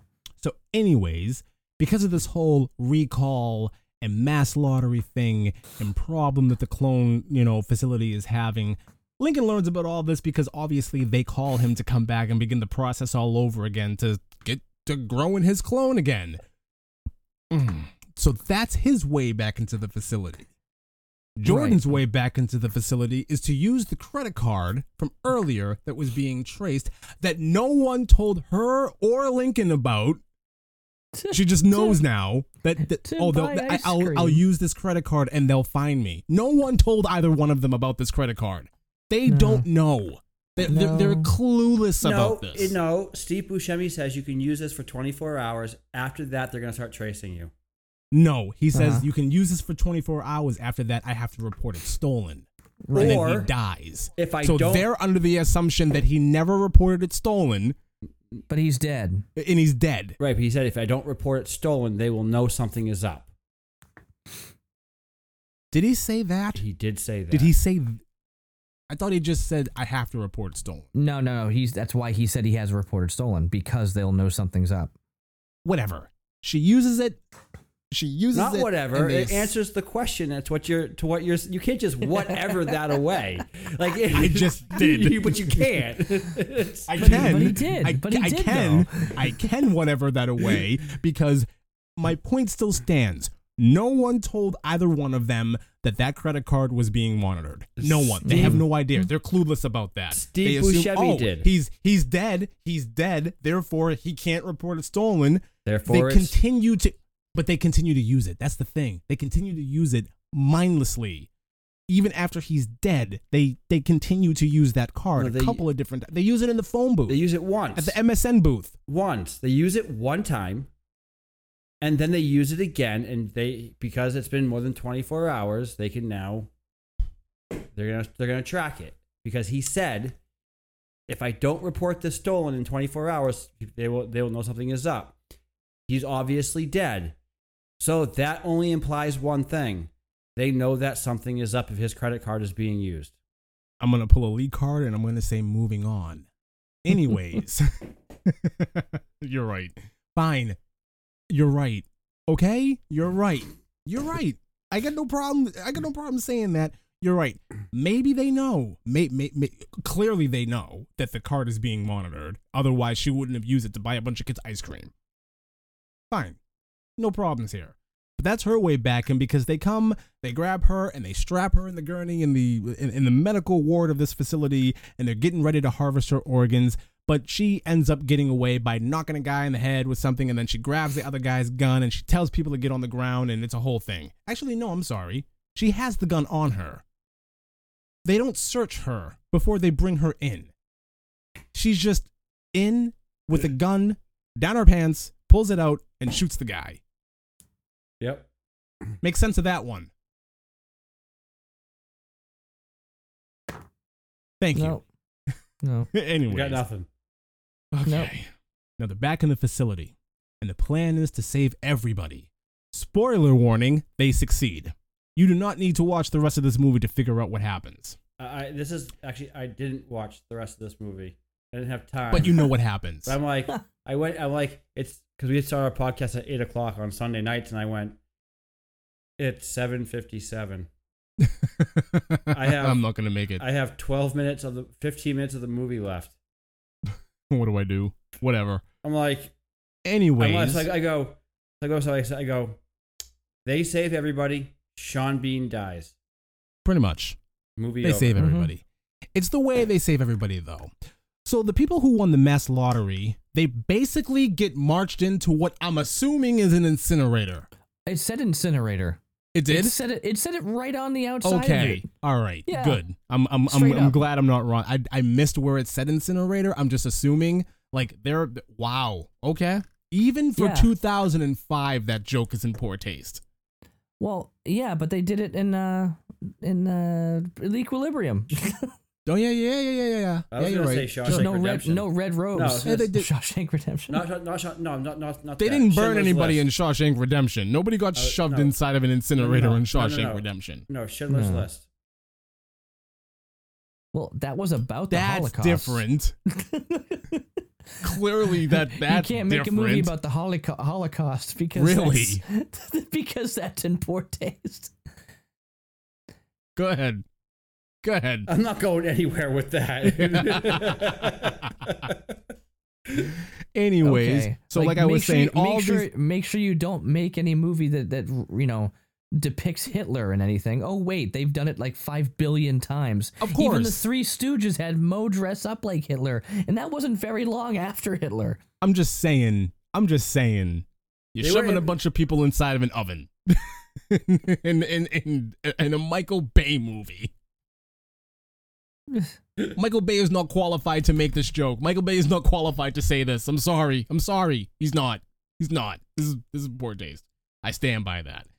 Anyways, they're rescued, pulled out.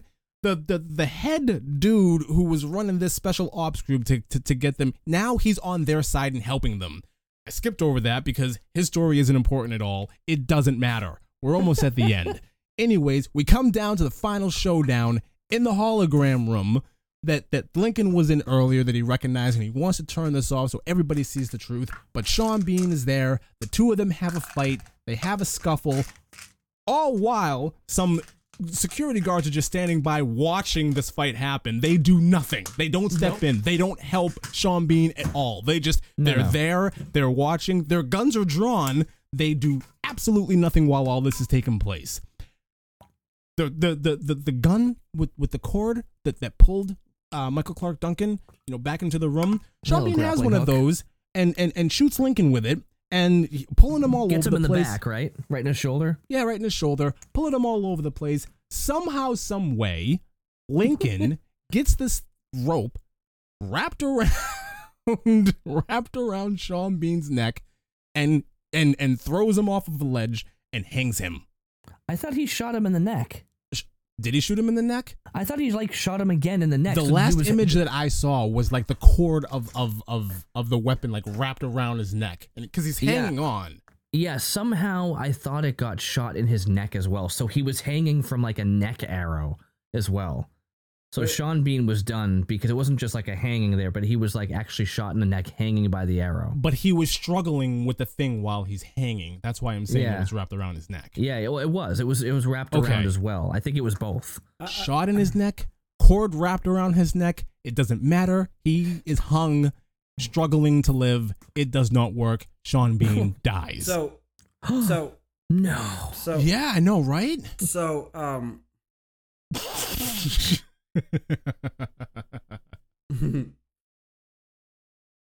I'm not Sean Bean, but if I was, and I was a big actor, superstar actor, action hero kind of guy, well known. And I had a an agent that got me roles in these big hit films. Yep. At this point in time in my career, I would have fired my agent because I would have been like, "Can you get me a role where I don't freaking die? Put me in something that I can live in, aside from National Treasure." So last week we were talking about something, and one of you, I think it was Lee, you brought up Game of Thrones. Mm-hmm. Now, book readers knew that the main character in the first book dies at the end of that book. So it was very poetic that that main character on the show was Sean Bean. Because so I'm gonna tell you, dies in the season finale of the first season. Well, he didn't die in The Martian. He didn't die in The Martian. In Lord of the Rings, he plays a character that in the first book, the character dies. Yep. And by the end of the first movie, guess who That's died? perfect. That's perfect. Yeah. That is perfect. That's so, awesome. Here's the a list. parallel. The parallel there is amazing. Black Beauty, he doesn't die. Ronan, he doesn't die. Black Troy, Beauty? he doesn't die. Yes.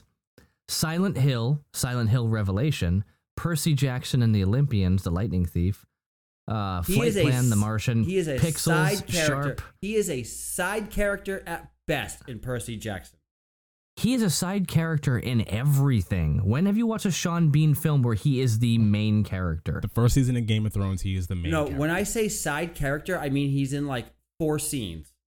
Outside of that, it's not like in this movie where he is a major role, or in Lord of the Rings or Game of Thrones, he is a major role, or in National Treasure, he's a major role, or in Troy, he's a pretty big role. It's not like that. It's in Percy Jackson, he is literally in like 4 scenes, and that's it.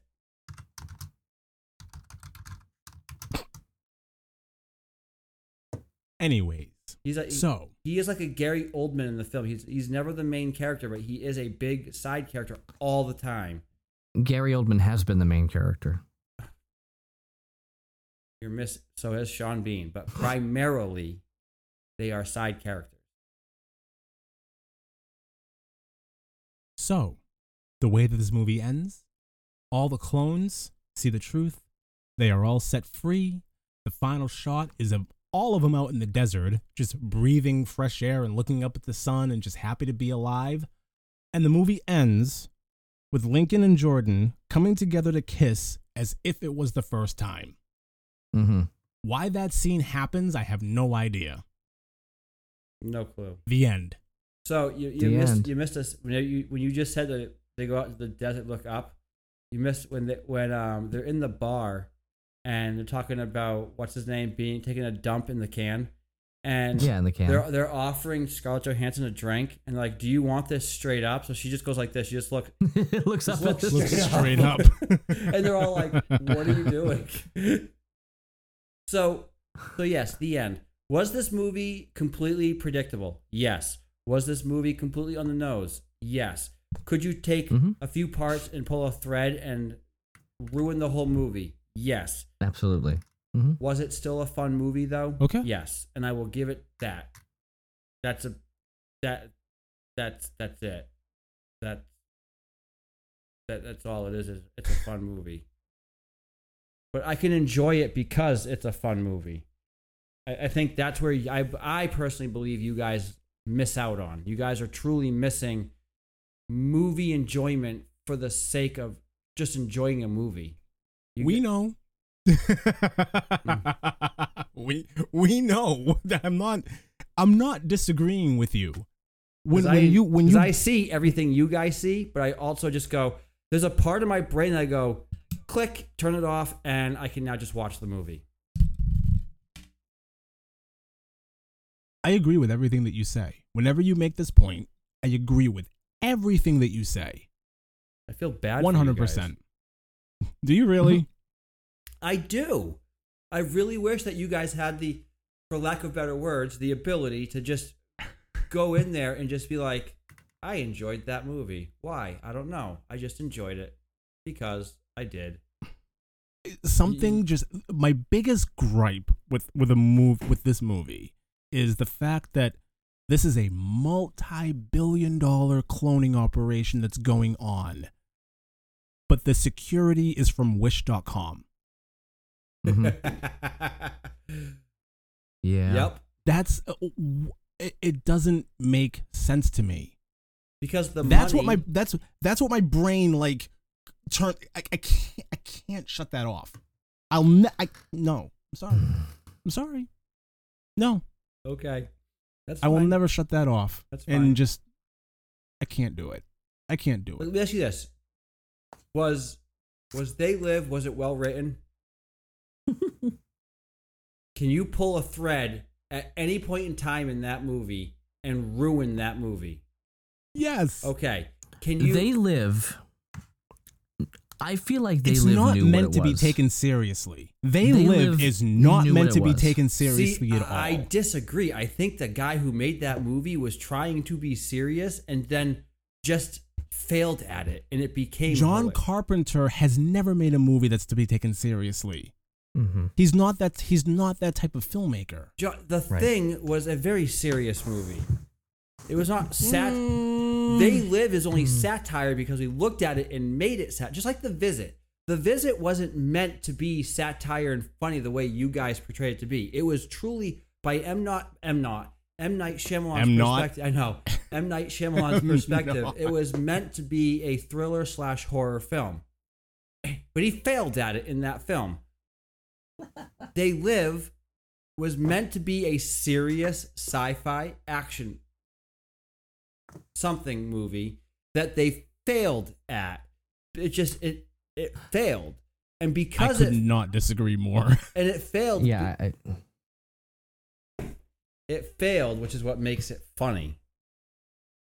John Carpenter's not a bad director, and that Not movie at was all. horrible. So but I'm not. I would never look at a John Carpenter movie and say, okay, I need to take this seriously. when you're Michael Bay and you're making a movie with a concept as complicated as this, when it comes to cloning and memory and what memory is and isn't and implants, you can't. That's something that should be taken seriously. right. Not aliens that's coming here to take over Earth. So, do you guys remember that 5 years before they had that movie, The Sixth Day, with Arnold Schwarzenegger? 5 years before what? 5 years before The Island. Okay. The Sixth Day. The Sixth Day. I do Arnold remember that Schwarzenegger. movie. I mean, I basic, do remember that quick movie. rundown is, I mean, it's got a whole bunch of people in it that you'd know who they are, but it was interesting. It actually wasn't a bad movie from what I recall, but it was definitely Schwarzenegger doing his greatest one-liners and being really dumb. But one of them is, so the whole thing is like a man meets a clone of himself and stumbles into a grand conspiracy about clones taking over the world. It's not far off from what was kind of, some of the feels you're getting here, where it's like these people are just cloning people for whatever, but the face-to-face dealing with your own clone. But it's not like you got a bad guy, but it's a decent cast. Something I don't think we'd ever really need to talk about, but worth watching.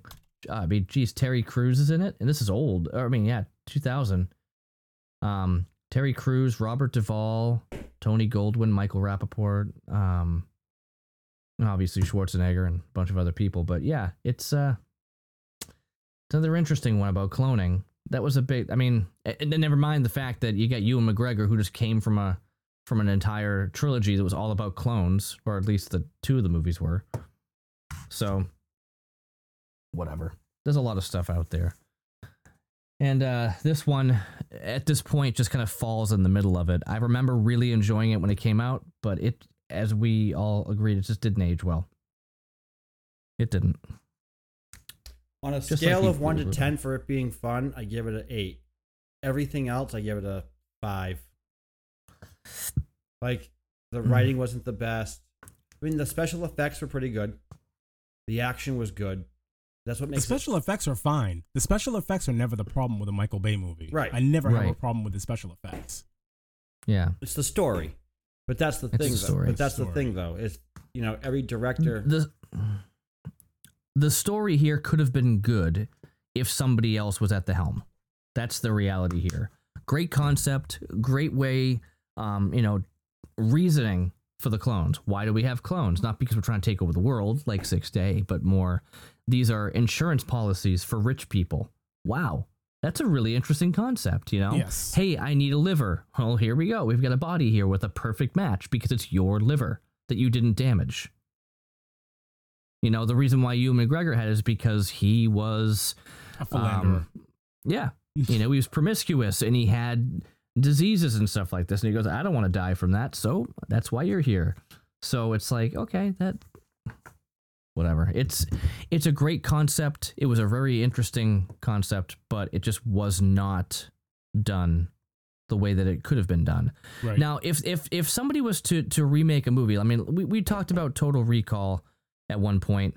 You know, why was there a remake for Total Recall? I have no idea. That was not necessary at all because they did a horrible job. That movie was a goofy Schwarzenegger film, does not need to be remade into something to try to be serious, because when you watched it, I'm like, this is a joke.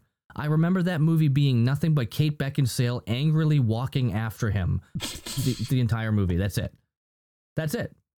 She was like Terminator walking after him. She was in a bad mood and she wanted to get him. Get And ready for a that's the only thing. surprise. 2 weeks. 2 weeks. You know, that's what made that movie. But then you make a serious thing.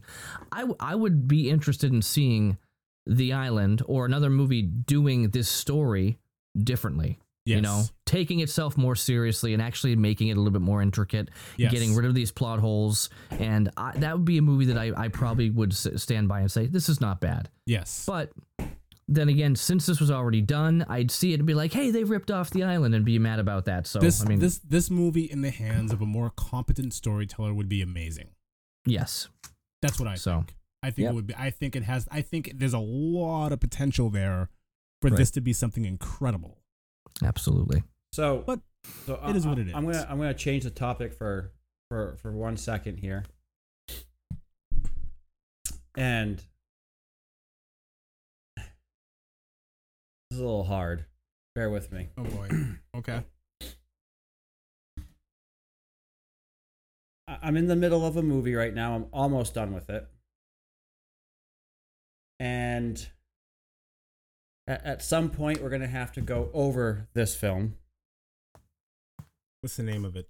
I can't say that yet. You can't do that. You cannot do that. Come on. Oh, you'll know. You You'll know you'll- what? let it- Here's the wait, thing. You'll Here's know. the it- You'll thing. know. Let it- him say You'll it. know in a second. Yeah. Give it a moment. Okay. Christopher Walken is a fantastic actor. Oh, jeez. Oh boy. Hold on. When he's in the proper movie, he has to be in the right movie for him to be a good actor. If you Watching hold on, I'm not the biggest fan of Tom Hanks, but when Tom Hanks has a good movie, he does a good movie. But I will say this: I'm not the biggest fan of either of those two people. But I will say this: I'm about 8/10 through the movie, and in this movie, neither Tom Hanks or Christopher Walken holds a candle to DiCaprio in this film. Catch me if you can.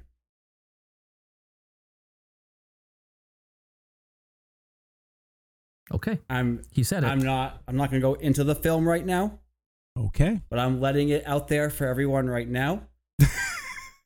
How a 17-year-old guy tricks everybody is beyond me, and he does a fantastic job at it. Okay. Yeah. Okay. All right. So I'm not sure if you were ready for that tonight. It was, I wasn't ready for that. I was not expecting this. I'm like choking up a little bit. It's hard to say. I should have caught on when you said this is going to be hard. I should have caught on then. But You should've caught I on will then. I will say when I do the notes for this movie, I'll enjoy doing it. Okay. Yeah. Okay. Listen, that's the thing. Every movie that I do, whether I like it or not, I enjoy watching it. I enjoy writing about it. I enjoy discussing it. Lee, can you say that? I can't say the same thing. I can't say the same thing about Passion in the Desert. Oh no, of course not. I'm sorry, I can't. My enjoyment of the movie has no bearing on what the three of us do here.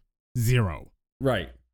It could be the worst movie that I've ever seen, and I could hate it with a passion. But my enjoyment of talking about it will always be at a 10. Oh yeah, me too. My enjoyment of doing this podcast will always be at a 10. My enjoyment about writing about it, about going into it, about, throwing in little one-liners into my notes will always be at a 10. Right. My feelings on the movie don't matter at all, and they more than likely never will. And that's I've what- never come across a movie that I hated so much that it's like I've got on the text or called one of you, said I vetoed this. This is not happening. That will never happen. With Oh me. no, neither for me either. But that's the thing too. Like you even, when we did Passion in the Desert, for me it was podcast wise, it was probably one of my favorite podcasts to to record because it was just fun to do. The movie itself, as we all know, it was horrendous. Hot trash. It was hot, it was- steaming garbage. Oh, it's just, and I think it's the first time that we were all on the same page when it was something that bad, and I knew we would be. Absolutely. But I will say though, when as the movie progressed, the way that he deceives people and just manipulates people, and how easily he does it, and just the way that he embodies that character is. Yeah. I'm sitting there watching it, going, I hate this. I hate this. I hate this. I hate this. I can't believe I have to say something now.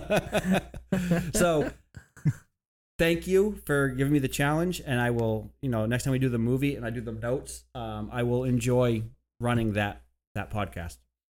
So that should be our next thing then, I guess. Is I guess so. Catch Me If You Can in Top Gun. Maverick. Top Gun. You say Top Gun Maverick? Maverick. He's going to do Maverick, the new one. Yeah. Yeah. Okay, so we're not going to talk Top Gun, but you're going to watch both of them. That makes sense. I guess I have to. You do. Start with Top Gun, then watch Maverick. Yeah. Yeah, fine. All right. That's what I did. 2 months ago, I watched Top Gun just because I'm like, let me just get through this, and then I'll watch Maverick. But they're That good. would be- But they are good movies, though. I believe you. I believe. So, You liked the movie, Lee. You can't. Now. I liked Maverick, but I didn't say. I just Top Gun itself is. I liked cult the classic. first move. I liked. I know, and I wasn't part of that cult. So, Top Gun Maverick made Top Gun better. Yes. I'll say that. Yes, it did. It made it more palatable for me now that it's a continuation of the story, and I'm like, okay, now I can appreciate what I need to appreciate from the first movie. Right. And they didn't make Maverick and go, we're going to saturate this with the first movie. They did not do that at all. No, but a lot of the tension was based off of what happened in the first movie. Right. But I mean, what I'm saying Whatever. is, We'll talk Yeah. about this later. yeah, let's shelf this for right now. So I actually want to pivot to something else for a minute, if I can. I'm not gonna do the thing where I pat myself on the back about you and DiCaprio. I won't do that to you, I promise. But I am gonna ask you what your gripe is with Tom Hanks. I've never heard anybody say a bad word about Tom Hanks. That's a weird one. DiCaprio, I understand. He's not for everybody. I understand that. Admittedly, Tom Hanks is a good actor. Tom Hanks is a great actor. I just don't like him. I'm just not a fan of the movies that I'm just not a fan of, like, like, he was great as Forrest Gump. You know, he was great. You know, he does a great job acting. I just am not a fan of him. Okay. Nothing against his acting. I think I can separate. For the difference between that is I have nothing against DiCaprio. I just wasn't a fan of his acting for a while. And there still are movies where I'm like, I could do without his acting because it's not the best acting. DiCaprio, the reason why I said I understand DiCaprio was because of, I criticized you a little bit for this, for judging him based off of his past. So if you want to look at DiCaprio and all you see is Titanic or Eating Gilbert Grape, and that's the bad taste in your mouth for DiCaprio was already there, I understand that. With Tom Hanks, it's like A Fish Called Wanda, big. Like, I mean, his acting is great. That's the thing, is I had nothing against DiCaprio. I just wasn't a fan of his acting. But now, like you said, as he got older, his acting became better and he grew into it. Like, he got better. Okay. Tom Hanks is a phenomenal actor. I just don't like Tom Hanks. Okay. Like, all right. Angels and Demons. What? Oh. Hold on. Da Vinci Angels Code. and Demons. Yeah. You say Tom Hanks was in A Fish Called Wanda? Wasn't he? Is that the movie No. I'm thinking about? What's the No. movie? What's the name of the movie where they're working on the house? And it's just slapstick. That's the Money Pit. It's the hilarious. Money Pit. Okay, never mind. I was thinking love about that the Money movie. Pit. I was thinking about the Money Pit. Okay. So that That has nothing to do with Wanda. That's the thing, though, is he's a great actor. And the movies that he does are good. I'll never criticize his acting. I do think that in Catch Me If You Can, his accent was flat in the movie. I will say that. Outside of that, I thought he was a great actor. I just don't like Tom Hanks. Okay. That's it. All right.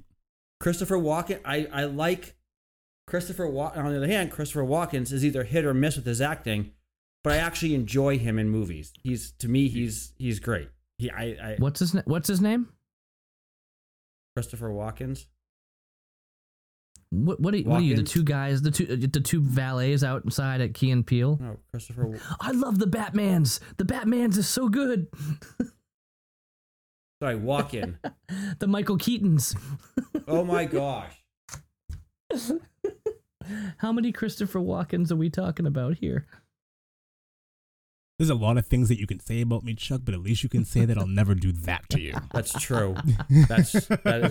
Listen, I will let it slide a couple of times, but after 3 or 4 times, I'm like, no, I can't. It's torture.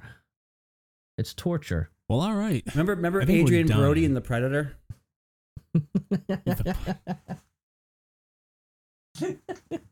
Listen, when you make your movie titles all sound exactly the same, there's a problem there. Or do you remember Eric Bana in The Incredible Hulk? I don't at all. I'm gonna wrap it up. Okay. We're done. Yes, we are. I'm seeing you in your eyes, man. You're ready to hit that bed, aren't you?